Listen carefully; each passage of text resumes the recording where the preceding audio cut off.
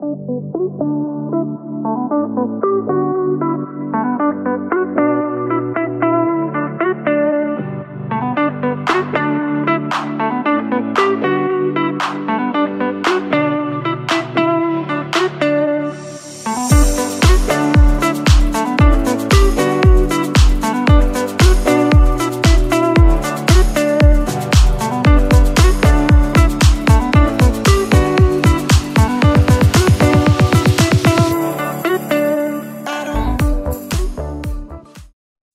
and welcome to another episode of the Virulent News, Toxic Habits and Attitudes. I'm your host, Wayne Bibbs.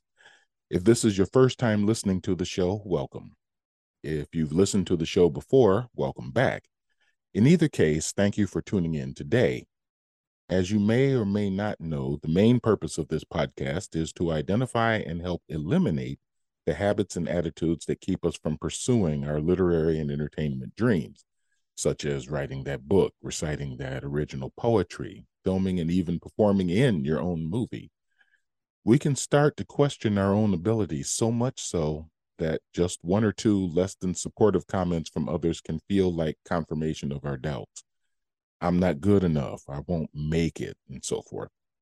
As I've mentioned to you before, I've had no shortage of such doubts and no shortage of people who were only too eager to reinforce that uncertainty. But I have also had supporters whose belief in me was much stronger than my own. Now, I realize that not everyone has that kind of support in their lives, and that's why I'm here doing this podcast, to inform and remind you that you are good enough. You will make it. You can do it. And I'm not just talking about writing and entertainment.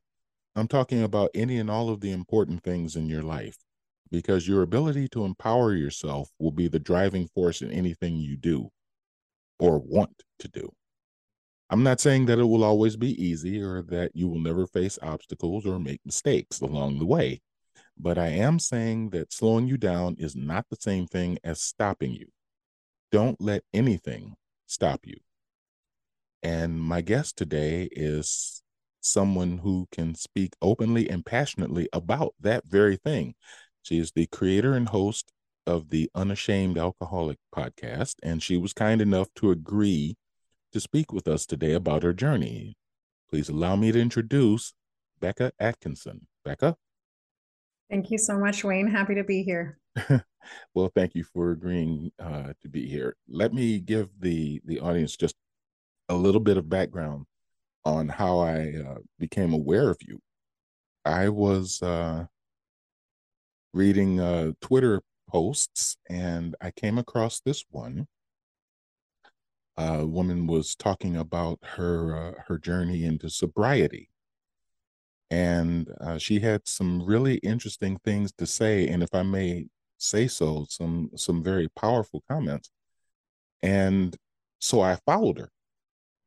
I don't mean like I stalked her. I mean I followed her on Twitter, and because I wanted to make sure that every time she posted something that I would be able to see it. I didn't want to miss any of the things that she had to say. And after a while of reading her posts, I contacted her and I asked if she would be willing to come on my podcast and talk a bit about what she's doing. And as I said, she graciously agreed. So I'm just going to kind of turn this over to Becca. Becca, you were talking about in your posts. You were talking about your sobriety, some of the things that you used to have some difficulty with.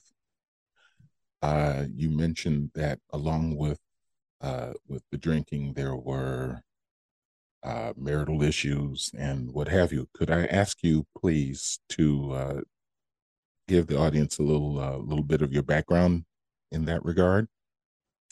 Yeah, well, there's a lot in that background there for sure to unpack. I mean, the last few years of my drinking in my mid to late 30s, I had two kids. I was in an unhappy marriage, and kind of fighting with that sort of two sides.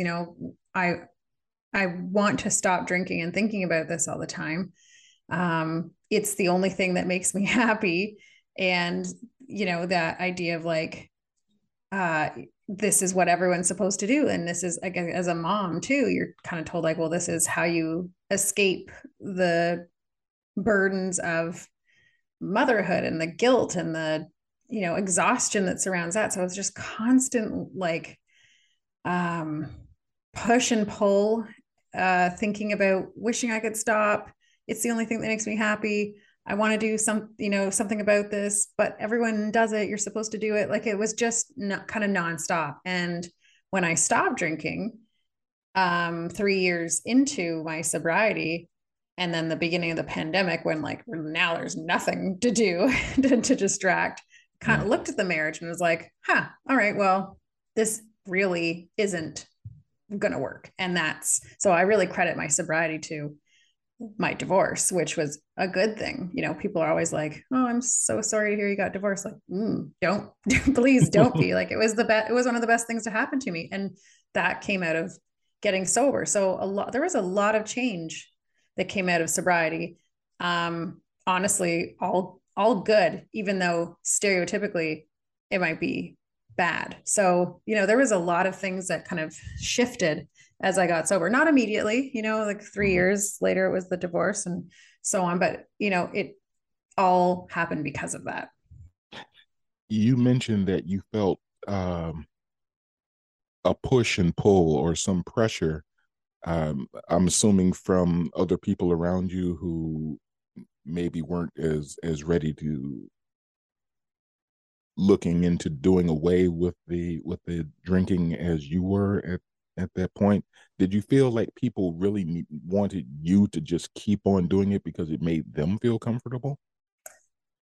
No, I don't think it was never, I never felt pressured by anyone in my group to drink. Mm-hmm. And I think that is a lot of to do with the age I was at. Like if I was in my 20s, I think it would have been a different story. But in Mm-hmm. my 30s, I feel like you're kind of more surrounded by hopefully mature adults at that point who, you know, not everyone's like, you're not facing that kind of peer pressure anymore. And when I say the idea of like that push and pull of like, this is what you're supposed to do, quote unquote, that's, I mean, I credit that to like society's, um, impressions and perceptions of like what we're all supposed to be doing. I mean, it's assumed you drink until you say otherwise. That's just the way our culture and society operates. Mm-hmm. That you just everyone drinks until you say you don't. That's the assumption. And then I found in particular, if you look through the pandemic, a lot of advertising was targeted towards like escaping the kids to go drink in the laundry room or hide in your closet and drink, like these sort of tongue-in-cheek type things. There's socks that say on the bottom, on the feet, if you can read this, bring me my wine, that kind of thing. So it's kind of like this mentality of like, but I don't want to do this and I'm so consumed by thinking about it all the time and all this stuff. But yet society, the messaging everywhere is that it's okay, especially as a mom. It's okay. And you have to do this. And like, it's how you relax, it's how you escape the kids. And so it was kind of like, how do I manage what I feel, what I'm kind of feeling inside versus what I'm being told is okay? Mm-hmm. So when you actually started drinking, it wasn't because necessarily of a pressure to do it. It was just kind of something that an aspect of social living. Yeah, especially, I mean, as a teenager, it was kind of like that's just what you do. I mean, that's when I started drinking as a, really officially 16, 17. That's because that's what everyone was doing. And, you know, unlike how I talk to my children now, my parents weren't being like, hey, did you know that you don't have to drink? And like, there's a whole thing of sobriety and sober culture and the sober movement. Like, that wasn't a thing back then. So, and especially like in our household, that wasn't going to be a conversation. So, you know, it wasn't presented as an option. So it was just like, well, you just drink like everyone does. This is how, you drink. And then like, That's it. You don't, taking a night off, thinking about being sober, period, thinking about not drinking because of the alcoholism in your family or having those conversations. That was just not happening. Those conversations, these options presented weren't happening. Okay. Then, if you would please share a little bit about how you came to your decision to leave that behind. How did we get to that point? It'd been like, as I said, it's kind of starting at 16, 17. This is what is normal through my 20s, where I was kind of starting to get tiring. Mm-hmm. Um, and every now and then would be like a red flag. Like I was noticing I had to drink when other people would be like, nah, I'm good. Like, I'm like, what? Like, why wouldn't you? Like, you can. Like, so there'd be little moments where I'd notice like I was starting to have to drink when I could see other people could take it or leave it. And then by the time I was having my kids in my 30s, the pregnancy was a relief because it was the time where it was like a mandatory break from alcohol, which was like, great. Like, I don't have a choice. This is being imposed on me. Perfect. Mm-hmm. And I was like, that's probably worrisome, that this is the way I don't drink. And so kind of, it was building to like this point, just sheer exhaustion about it. And it wasn't, I say this a lot, that my drinking wasn't about the quantity of it. Like I was drinking every day, but I wasn't getting like blackout drunk. I wasn't drinking like, 2 bottles of wine a day, that kind of stuff.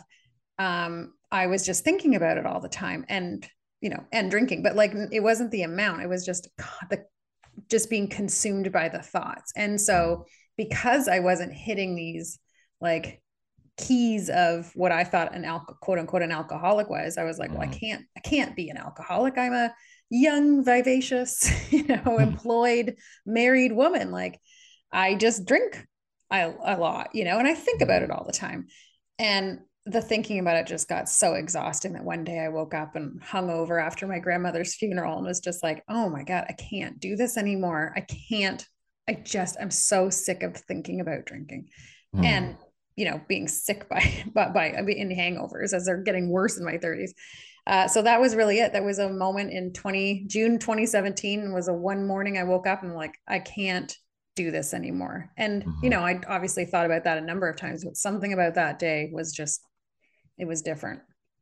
And in reaching this point, I mean, I understand that you were kind of getting tired of the idea that something was saying to you, okay, this is the new day. There's supposed to be some drinking here. What's keeping you?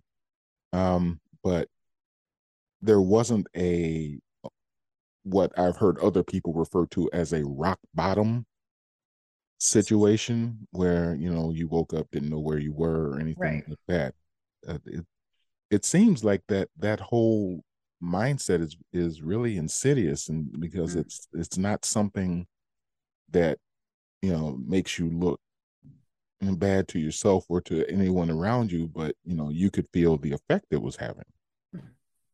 Exactly. And I think the idea of the rock bottom is, you know, it is a dangerous kind of idea that like you have to crash your car or get arrested or lose your job or all these things that like have to be the lowest of the low. Like it's just the lowest for point for you. It's the point where you Mm-hmm. I can't do this anymore. And so that was another reason why I was just like, I'm not an alcoholic. I don't have a drinking problem because all these things haven't happened. And I could say haven't happened yet because they probably would have at some point. But it was just, I mean, I made a fool of myself the night before, as did a lot of people. Like this was a family function and a lot of people were drunk. Mm-hmm. It was just, it was just something was just like, I don't want to live like this anymore. I don't want to be so consumed by something. So it was definitely a more of a rock bottom internally than a visual that other people could see. And that's,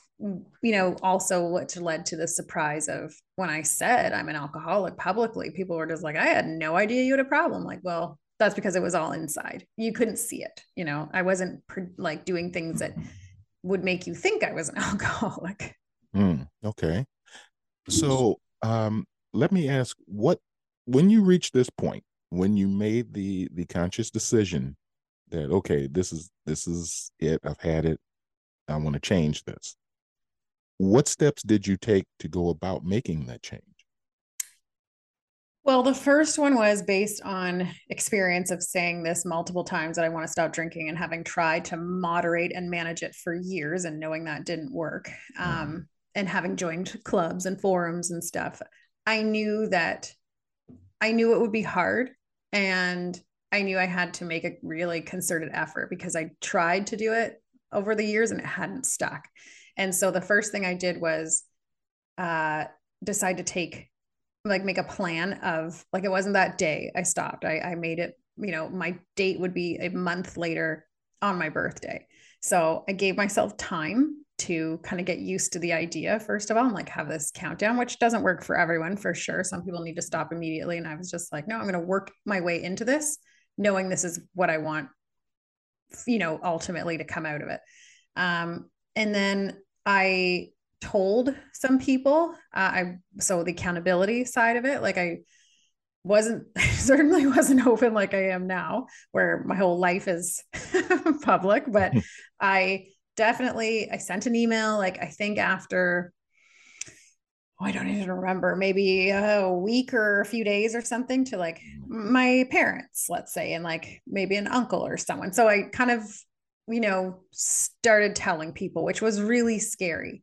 And then I told some friends. I confided in a friend 3 months into it, as we were on a plane to a trip to San Francisco. I told her I was, had stopped drinking and was going to AA, and that was terrifying. And then, the AA part of it too was starting to do that about 3 months in, which I hadn't considered until someone I'd known came out of nowhere at the perfect time and was like, hey, I'm in recovery and I'm going to these meetings. Do you want to come to one with me? And so that kind of opened the door to that, where even 3 months sober, I was just like, saying I'm an alcoholic was terrifying, Mm-hmm. in that space, surrounded by people who are just like me. But that kind of built a really great community, and support system that I had no idea was there until I started going. So that was kind of like in a, it wasn't all at once. It was over a few months. And that really, it all kind of stuck, like the family support, the friends support. I go to AA meetings now still when I need to. Like it's just kind of it all really fell into place pretty perfectly. Mm-hmm. Well, let me say it's really good to hear that you had that support in place. I think all of us know of at least one situation, whether it involves alcohol or not, where there was something that we faced that was very difficult, and maybe the support that we needed externally wasn't there.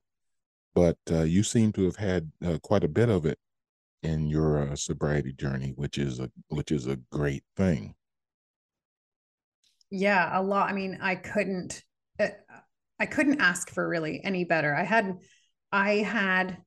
I can't think of, outside of like one time, someone, in family and friends who weren't supportive. And that was, something that held me back from telling people sooner, was like, how will people react? And I would think like, oh, if a parent of my child's, a friend of, I'm trying to how do I phrase this? If That's one of my okay. kids' friends' Mm-hmm. parents found out that like I'm in recovery, are they going to let their kid play with mine still? And, which is sort of bananas to think about, like that you wouldn't want your child around someone who's sober, but you're okay if they're at home cooking dinner and having a drink, right? Like, so, Right, right. when you kind of think about these things, it's like, why was I afraid to tell people this? Because ultimately the um, reaction has never been anything but positive, and Mm-hmm. sometimes surprised, but just supportive. And so I know I've been very lucky in that regard.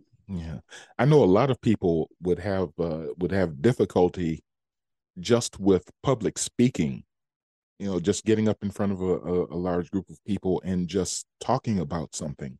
Never mind the subject of that talk being something that would be considered a flaw or a weakness in them. Mm-hmm. Mm-hmm. So, I mean, that to say that that would be intimidating or, as you said, terrifying, that's completely understandable. But you did it. You did it. And that is, it's very brave, it's very commendable. And it's something that, to be perfectly honest, a lot of people would have great difficulty doing. What would you say to someone who is facing the same decision that you faced and is maybe a bit hesitant because of things like that? Maybe they don't want to let everyone know that that they have this issue because there is a bit of a stigma, I think, attached to it. What would you say to that person? Yeah, I mean, you're right. There is certainly a stigma still around that. And that's what, the podcast is trying to do, and why I share my story is to try and change the misconceptions and the stereotypes around what an alcoholic is and what recovery is like. And, I would tell someone that, if they're afraid or worried about sharing their story, do it slowly. Like, people you trust, tell someone you trust. And, because I think each time you do it, it helps to solidify that really people are a lot more supportive than you think. I think for the most part, a lot less judgmental than we think. And as I've been reminded time and time again, no one actually really cares. Like it sounds bad to say, but we get so worried about what other people are going to think if we say, no, I'm not drinking, or no, I'm sober, or no, like these things, what's everyone going to think if I this or that? And really, people are just worried about themselves, and they're not, they don't care really about what's going on as us. People are much less concerned than we assume they are with our own lives. So it's kind of that mentality has helped a lot, because it was so built up in my head that like, oh, everyone's going to think this and everyone's going to think that. And, this is going to dominate, what people are talking about. And really, it's not. They don't. people just go, oh, okay, and then they go about their business. It's not, necessarily life changing what you're doing for someone else. So it's kind of just remember, like, people don't care as much as you think they will, certainly. Okay. So don't be afraid to get out there and do what you have to do. Take the steps to follow the path to sobriety. Absolutely. Okay.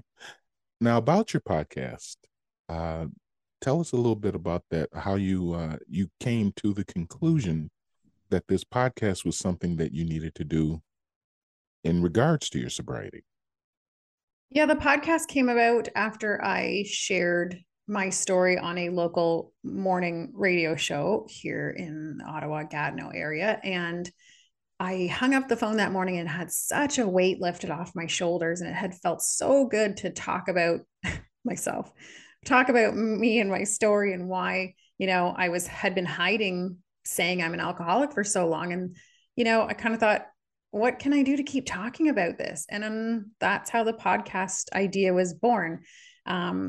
And I linked it with, why did I originally start sharing my story? And that was because someone well known, a hockey player, had shared his, and he had inspired me to come forward with mine. And so I thought, okay, well, I'm going to reach out to people who are well known and sober for whatever reason, and using their platforms to openly talk about something that is stigmatized, and hopefully show that it can happen to anyone, and we're still normal people, and we all have this thing in common that actually makes our lives a whole lot better. And so I started just reaching out to any actor, athlete, musician, personality who had publicly said that they were either in recovery or sober or an alcoholic, and just it kind of went from there. And I'm just getting ready to publish my 47th episode next week, so it's just like, that's wild to even say that I've done 47 episodes. It'll be 2 years in October, I think. That is that the Unashamed Alcoholic has been up and running. So it's been, I look back at some of the people I have spoken with, like, people I have loved and idolized, and like just it's just totally out of this world to think I've spoken with these people and we have something in common. Mm-hmm. I've listened to some of the episodes of your podcast, and the conversation is never one that sounds clinical or journalistic. It's like there were two people sitting down having a frank discussion about something that they have in common, and there just happens to be a crowd of us sitting around listening to you do it. It's very open, and I think that that's one of the things that makes people more receptive of what it is that you're doing, because it's not a, I'm preaching to you, you're an awful person if you don't do what I'm doing, or you're an awful person if you don't do what I do the very same way that I do it. There are I think it's kind of like bowling. I'm a bowler, and they always say there's no wrong way to throw a strike. There's no wrong way to get yourself sober and to straighten yourself out. And that's, forgive me if I'm incorrect here, but that's kind of what I picked up from some of your episodes. I'm glad that that's what you took from it, because that's, one, the idea is, yes, just to have a very casual conversation. And for with a lot of these people, like I walk away being like, I could be their friend. Like that was so easy and fun. And it's not supposed to be a Debbie Downer type conversation. It's supposed to be Mm-hmm. fun. And I mean, you see in my Twitter, a lot of what I try to do is show that life is just as actually more fun than now for me Mm-hmm. than it ever was before. I'm happier now. And so I want that to come across like in these conversations. They're supposed to be upbeat and funny and, lighthearted. And, it's just go with the flow. It's supposed to be a conversation, not less of an interview and more of a conversation. So, Mm-hmm. that's one part of it. The other part is, yeah, well, for sure, there is no right way to recover. And there's no one should say, this is the way you do it. And this is the right way. And this is, I've learned that hugely myself, like with how I've decided to kind of take what I want from AA. And a lot of people have problems when I talk about that. And, I talk about that with some of my guests that, you know, we've decided to kind of go our own way of whatever works best for us. And like that was a real learning curve. So it's nice to be able to connect with people on those types of things and go like, you do what you want. Like you make it work, how whatever works for you works, right? And whatever keeps you sober is the right way. So, these conversations have really, I think, grown from like, this is how I personally help. It helps me recover too, these conversations, like, the Twitter, the AA meetings when I need it, and then these types of conversations. Even today, like getting to talk again about my own story helps remind me of like why I'm here. And it's that it all for me, it always comes down to connection, how I connect with another human being, Mm-hmm. and being able to have those exchanges. That's just critical for me. Okay. Now there's one last thing that I absolutely have to bring up. I haven't told my wife much about this particular interview, if you want to call it that, or this chat. I did tell her about your podcast, and I told her about your story, but what I didn't mention to her is one of the things that piqued my interest about, you and your posts even more, is the Hall and Oates thing. Okay, I'm a huge Hall and Oates fan, Yay. and we the wife and I actually started dating right around the time of the peak of their fame and success. We probably actually had our first kiss to Man Eater. No. For real. Wow. Yeah. So when you when you said that you were a Hall and Oates fan, I was like, okay, now this is a lady I could talk to. Well, I love that the conversation turned to Hall and Oates. That's amazing. Yeah, no, Hall and Oates is like, oh, I'm a diehard fan. I was just looking yesterday at how I how I am driving to Atlantic City in October to see them, and I'm like, it's an 11-hour Really? drive. All right. Oh Oh God. man. Okay.